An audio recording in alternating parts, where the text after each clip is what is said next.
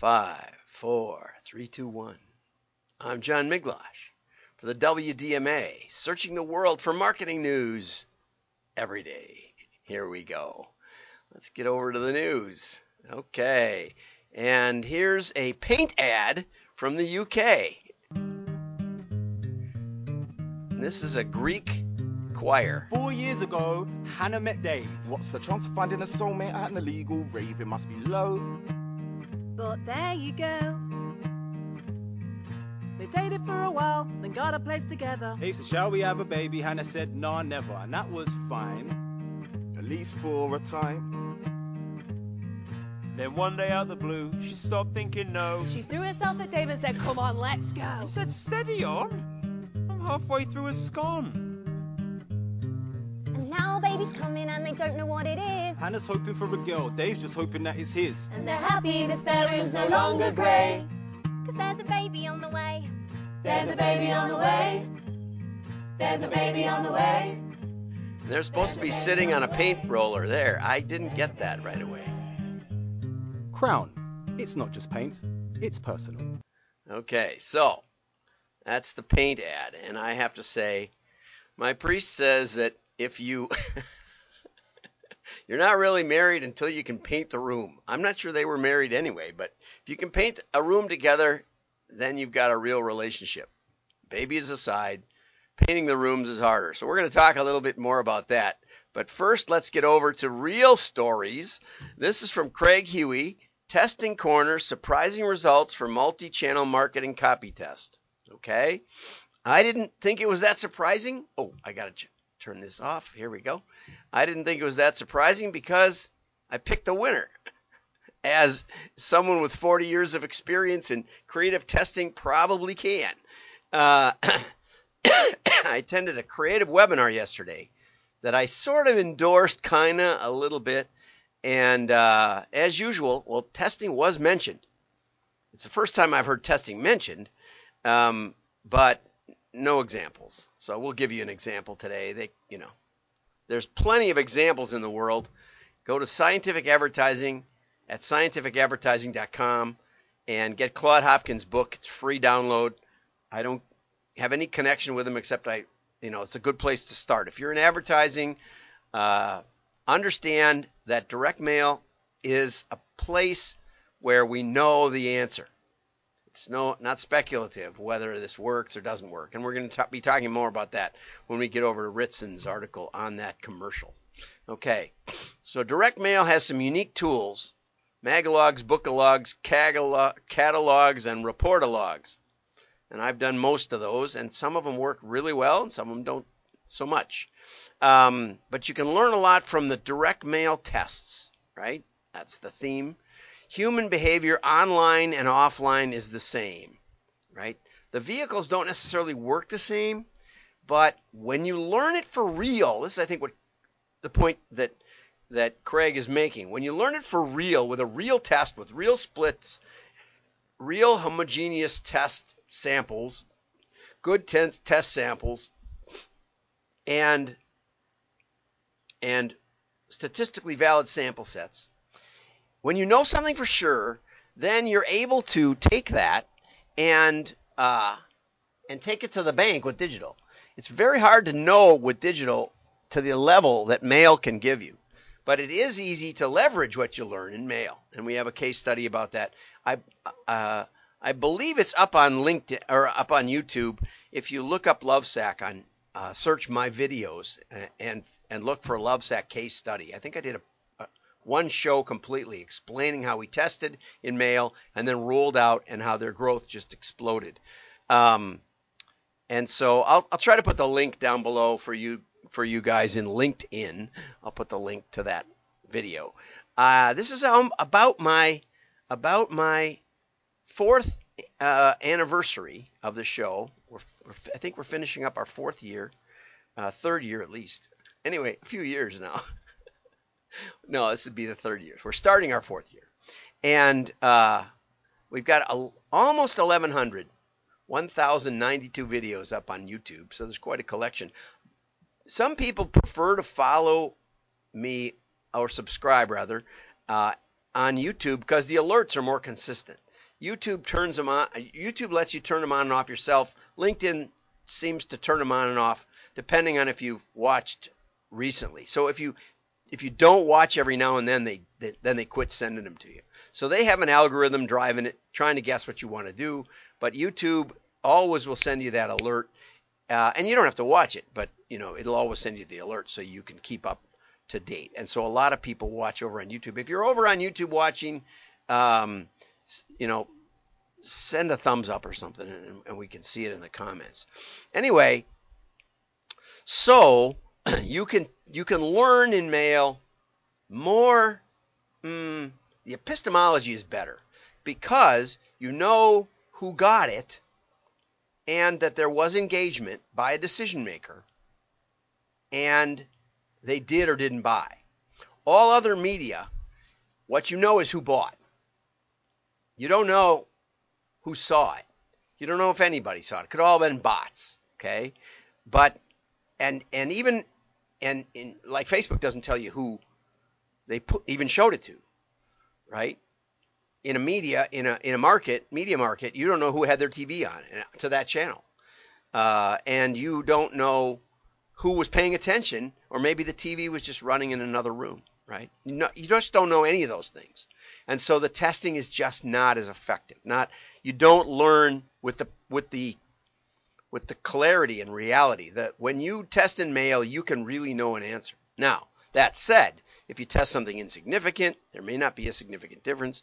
If you test something that you could just fix that we all know you should have fixed, well, then that's just a waste of time and money. So there are nuances to testing, even in mail.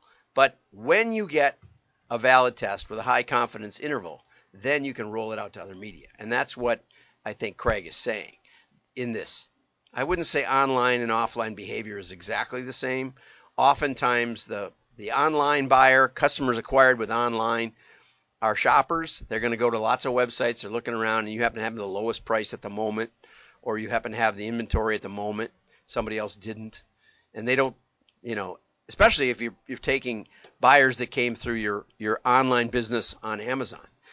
Those people tend to not think of buying from you. They think of buying from Amazon, which is why it seems to me to be hugely important to have your own name on the box, or something else, some other brand identifier when it comes to connect them to you, not just to Amazon.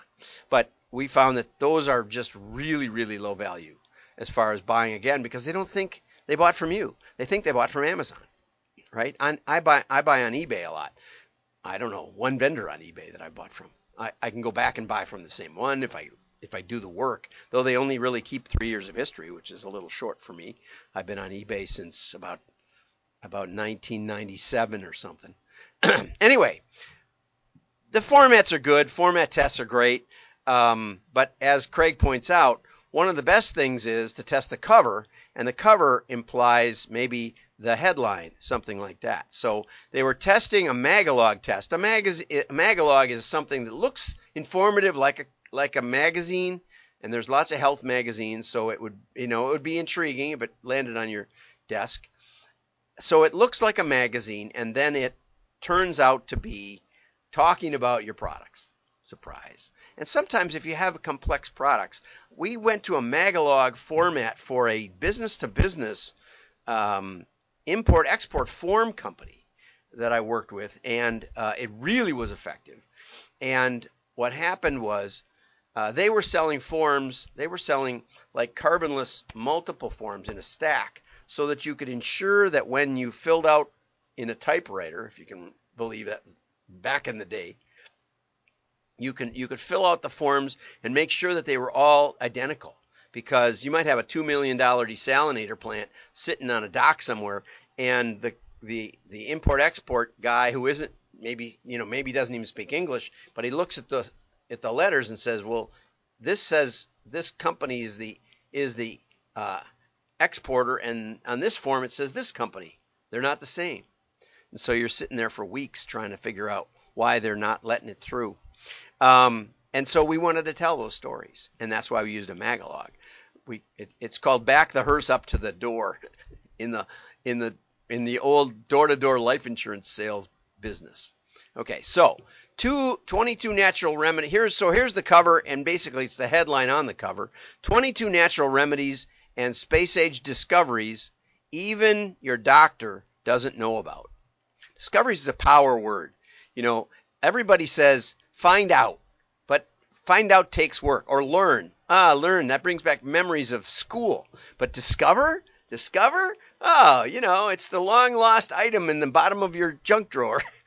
Oh, I discovered this. I've been wondering where that went for years. No work involved at all. Discovery. I mean, I'm not saying all discoveries are like that, but it tends to be a more immediate and a more positive word than learn or explore or a lot of things, okay? So that's the cover A. Cover B is 22 natural remedies and space-age discoveries, again, good word, that could change your life. But this is kind of passive voice, could, right? Could, would, should. It could, it might, but this one, these are 22 remedies even your doctor doesn't know about. Man, that's amazing, right? So guess which one won? Yes, the A one. 42% higher. Just that copy test, right? And then what they did was it gives guidance to our digital campaign. It increased our response to our integrated multi-channel, and it increased response to our lookalike multi-channel audience. Okay, so they were prospects and looks like customers, and that is the key. Okay, so that's a really good article from Craig Huey. He has a regular newsletter that you can subscribe to. Craig, I hope you support the WDMA. Dave and Hannah, that ad we just saw may be sexist, but it's also salient. And this is a pretty long article, 14 minutes by Mark Ritson, my favorite author in marketing. And so there was a bunch of complaints, 300 complaints about this ad to the ASA, which is the advertising police in the UK. And it said it's not just paint and it's personal, was the complaint people had. They didn't like it personally because, like this lady, I'm assuming is a woman, says, spent the last 20 years having to explain that I won't change my mind after deciding to be voluntarily child-free. Now you sing about a paint advert and completely undermine the choices of child-free people make. It could be a man, it could be a woman. Anyway, so they got mad. And one of the things that Ritson points out is that, this could be read as a stereotype. It's also that social media magnifies the complainers. It could be sexist, saying women don't really know what they want. Women are emotional. Dave's lack of confidence and trust in his partner. Yeah, that one's kind of illustrated. Okay. Disgraceful advert casting Hannah as a woman who sleeps around. Yeah, that might be. But, we don't know that she still is. We don't know. And that brings up another point. See, social media overrepresents those who are outraged, right? Okay, for an ad seen by millions, 300 complaints isn't that big a deal, but, the advertising authority could chop it out. There is a 30-second version, which is a little less, but still quite a bit, Okay, so was the ad sexist or a tongue-in-cheek? And if you read or if you watched that show about the ad agency girl in Paris, she said, well, let's let the audience decide. Is it sexy or is it sexist? And it was my favorite episode that I've ever seen on TV, I think, because it basically said, let's test the creative. And she explained how to do it on Twitter, and it worked really well. And maybe we'll talk about that in the next day or two. Emily in Paris is the name of the series. And I actually excerpted. I'll probably get a copyright violation.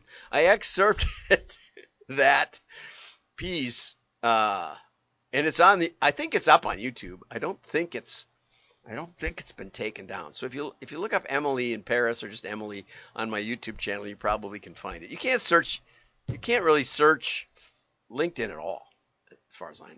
Okay, so is it sexy or sexist or is it just the way modern relationships tend to shake out? Yes and yes. It's called polysemic or polysemic. I don't know how to say that word.